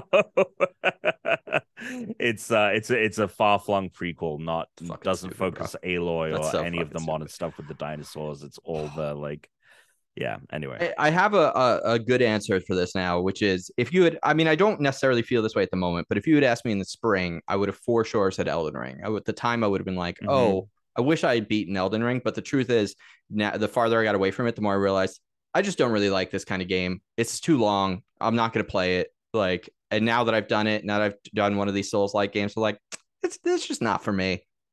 So like, I don't necessarily regret not beating it now. At the time, I really was like, oh, I just want to do this. I haven't done any of these, so I've tried it. But now that I tried it, I'm like, those games just aren't for me. It also has big Breath of the Wild energy of like the gameplay and the exploration is the meat of it. And once you've had your fill of that, yeah, I haven't finished. I loved the exploration, the gameplay.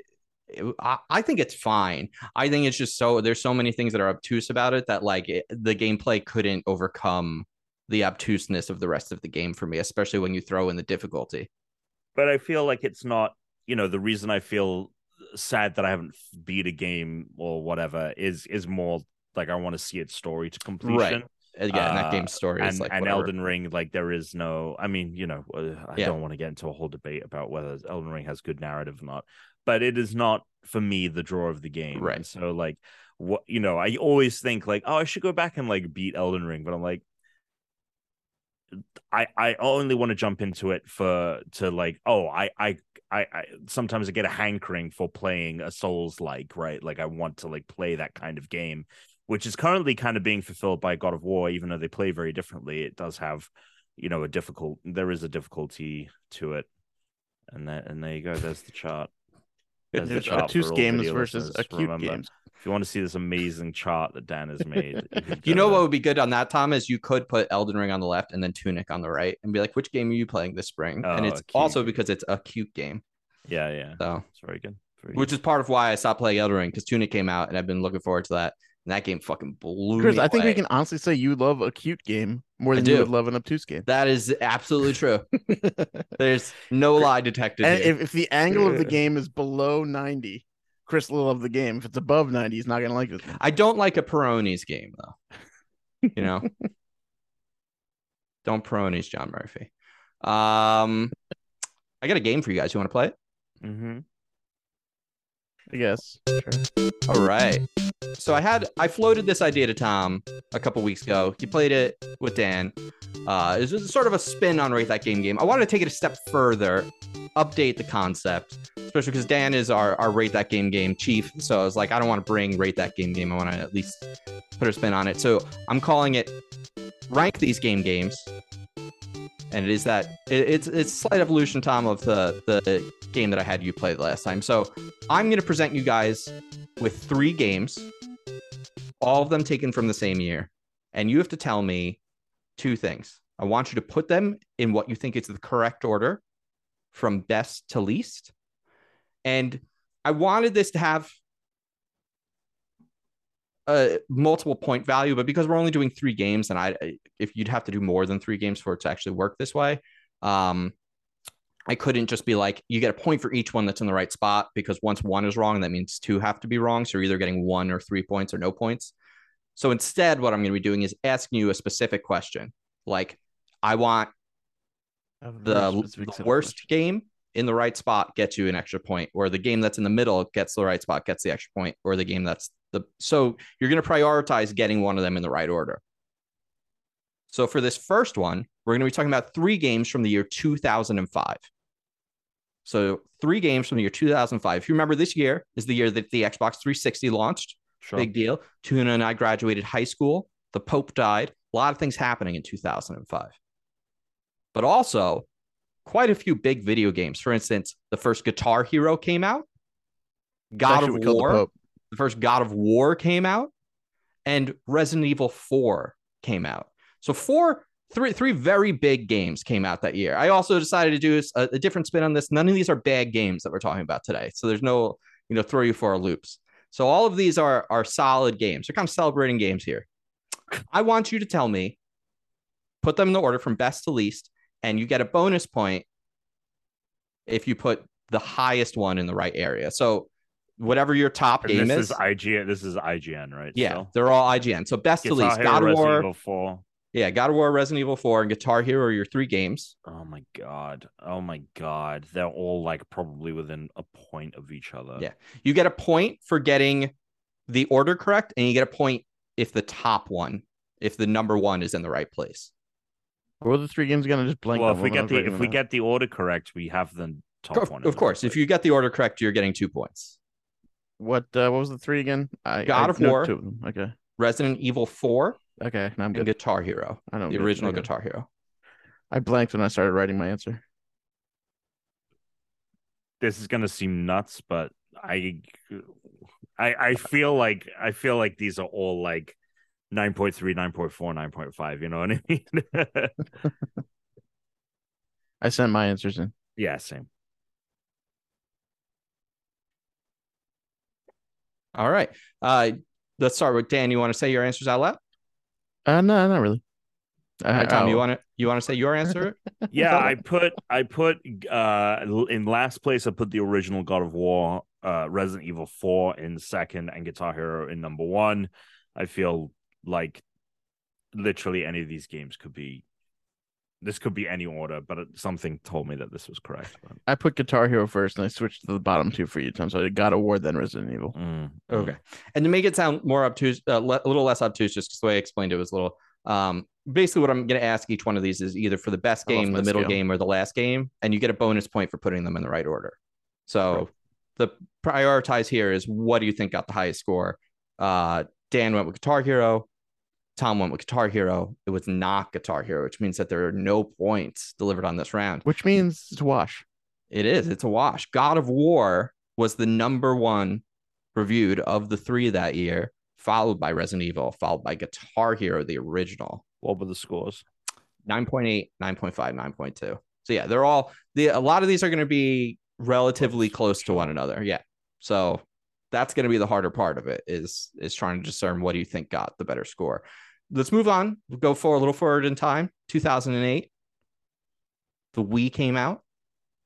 Or sorry, the Wii was out. The 360 was out. The PS3 was out. So now we're new generation of games at this point, because the last time the 360 had just launched. Kinect, not here yet. Doesn't even exist.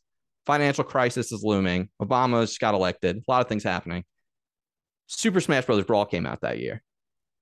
Also, Valve released Left 4 Dead, and the original Uncharted came out that year on the PlayStation 3. Mm-hmm. So I want you to tell me on this one, what got the worst score between Smash Brothers, Left 4 Dead, and Uncharted, and you get a bonus point if you put them all in the right order. So what has the worst score between Smash Brawl? Oh, Brawl. So you want worst score to best score, or do you just want the best score on top still and just get the worst one right? The order is always going to be best to worst. Okay. And the thing you're going to get a point for is if you get the worst one in the right order. Okay. Sent. I'm pretty confident on this. What were the 3 games again? Because in my question I lost my answer. That's fine. Smash Brothers Brawl. Okay, I'm good. Left 4 Dead and Uncharted. That last, since he sent it already. Okay. Going lazy with it. There you go.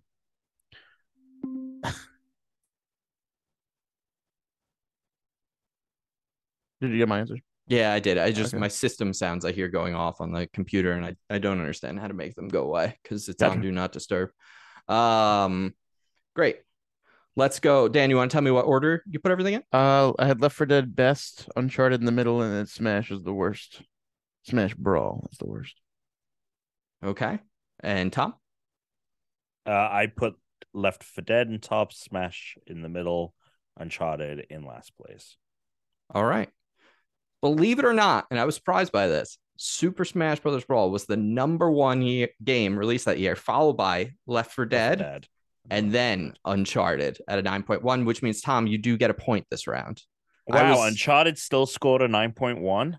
Yeah, the original. That's crazy because people like comparatively, Uncharted 1 is looked as the black sheep of the franchise, like the worst game. And it is like demonstrably like not nearly as good. Having as the played others. the others as well, it is the worst of them, but it's also not bad. But no, at the time of release, and I think also like it was a technical marvel at the time. That was the thing. Remember when Uncharted came out? They were like, "Look, the water sticks. You walk through the water, and he's wet." Like, oh my god! Also, people were like, "Nathan Drake, look how realistic the character looks," and like, "Oh, look at the foliage when you're walking through the jungle." Oh like, yeah. I mean, it was groundbreaking in a lot of ways, but it was it is easily the worst of those. I never played the fourth one. It's good. Yeah, maybe I should do that at some point. The fourth one's good, yeah. And the spin-off Lost Legacy is very good as well. Maybe I should play it. Do they have like a remastered version? Yes, for PS5. Maybe I should do that. All right, so Tom, you got 1 point. We're gonna go forward again. 2010, the original Xbox Live gets shut down. The Kinect comes out, but we're not going to be talking about the Kinect. We're going to be talking about a couple other big games here. Mass Effect 2, Mario Galaxy 2, and Halo Reach, the final Halo game from Bungie. So Mass Effect 2, Mario Galaxy 2, and Halo Reach. I want you to tell me what was the #1 game that year. That will get you a point if you put the #1 game correct, and you'll get a bonus point if you put them all correct.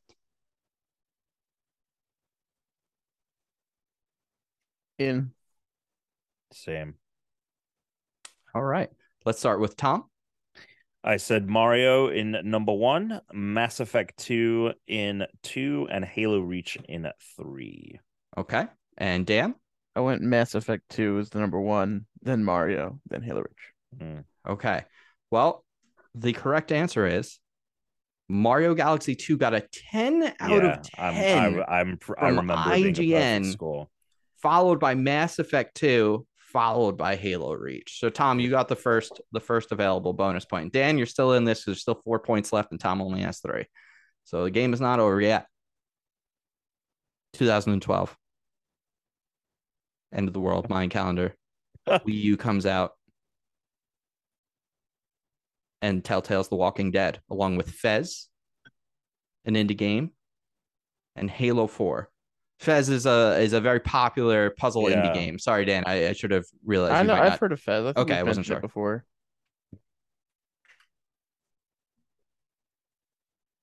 All right, sent mine. So the Telltale Walking Dead games, which I know, Dan, you loved those games. I did. I mean, I liked them a lot. They were very good. I'm sending an order that I decided in my head before you even read the games out. Okay. I was going to go in that order. So. And Tom? I said Telltale, Fez, and then Halo. Okay. All right. I went Halo, Fez, Telltale. Okay. Great. The correct order. Again, we're looking for the #1 for the point, and then bonus point if you get all correct. Halo 4 had a 9.8, followed by Fez with a 9.5, followed by Telltale's Walking Dead with a 9.3, which I believe means Tom. Wait, you said Halo was Halo was #1. So Tom, Halo was you said 9.4, and then you said Fez 9.5. Yeah, Halo had 9 points. So it's Halo, Fez, Walking Dead is the correct answer. What were the scores? What were the scores? 9.8. 9.8 for Halo. Okay, yeah. Gotcha. which means Dan 9.8 for Halo 4. 9.8. It was highly baby. reviewed, and I still think it's not a great Halo, but I knew it was gonna be a high review.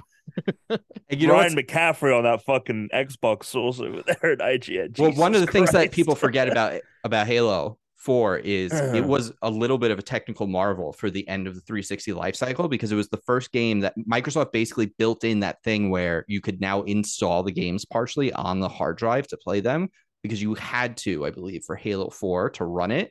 And they were pushing like 1080 60, like, or 720 like 60 and shit. Like, that game looked unbelievable for an Xbox 360 game at the time. Like, visually, it was doing a lot of things the other Halo games couldn't do, but it was like they literally like had to find a way to like work around the system limitations. And they were like, all right, you have to install this game on you have to have an external hard drive to be able to play this now. Even it was crazy. So anyone's game. Tom has the lead 3-2 points. Last round. Wait, no, hold 2000. on. I only got Tom. Oh, you got a point earlier, Tom? He got double points I got double in the points previous on my- round. yeah. Yeah. Tom got Oh, 2 wait. points in 2010, and he got 1 point in 2008. Okay. I got the Yeah, last that's place on the second question, and I Yes. got both I gotcha. in the third Okay. question. Gotcha. Yes. 2016. Mhm. Two of these games have the same score. One of them does not. Two of these games are tied either for last or for first. Okay. I want you to when you send me your answer, tell me which game you think is not tied. Okay. So two of these have the same score. One of them does not. Tell me which one is not tied. And then otherwise put them in the correct order. If they're tied and they're in the correct order, it doesn't matter which one's above the other. They just have to be, next to each other. So that's why I need to know which one is not tied. So if you think the tie is for second, if it's tie for second, put your first game and then a space and then your second two games. If you think the tie is for first, put your first two games a space and then the second game. Got it? Mm-hmm. 2016, nothing bad happened. Nothing eventful happened that year other than the Unranked podcast launched. Nothing that no one ever wants to talk about again or anything bad happened in 2016. Pokemon Sun and Moon came out. That's one of our games that we're going to be talking about here. Fuck, 6 years ago. Jesus. Okay. Titanfall 2 came out. And Overwatch came out. Yeah. So two of these games have the same score. They're either tied for first or tied for second. You got to tell me which one is not tied. Put them in the correct order.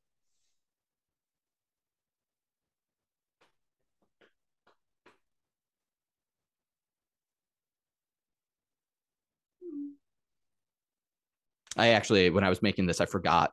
I saw the tie and I was like, oh, I got to swap one of these out before we do the show. And then I didn't. So here we are. All right. I sent mine. Okay. And Dan, you sent yours as well. All right.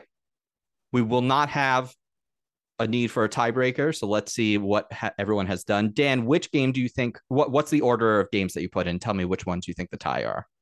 I thought that Sun and Moon and Titanfall were the tie. Okay.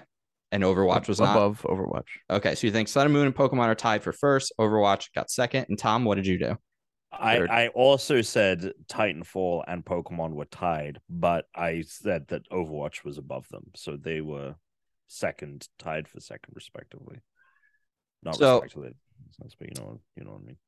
I can tell you right now, you guys are correct in that Overwatch is not in the tie. So one of you is getting 2 points, the other is getting no points. Overwatch got a 9.4. And Pokemon Sun and Moon, Titanfall 2, got a 9. Meaning that Tom gets the 2 points. Very close. Tuna game. would not be happy with this. No, Tuna would be very mad about Tuna this. would be so pissed. Yeah, if no, y'all the only next, got a 9. the next time I do it, I'm gonna have to make sure the points are a little bit more spaced out. But for the first time, it was more of a I was like, I would try something new, and I got games that I knew everyone would know, so it just went with high scoring games. So Tom, you are the first winner of Rank These games. Congratulations. Thank you. Let's do one of these. Dan. You can find me somewhere around North America at any given time, and also at Big Danny 15 on That was Twitter very as good. long as it lasts. and on PlayStation, and on Xbox, I'm the Big Danny. It's all in the show notes. Tom? Great Britom on each and every platform. I'm Christian Humes. I'm at Christian Humes on the Hive. We're the Unranked Podcast, everybody. We're going to see you next week, like we usually do. Stay unranked. So sweet.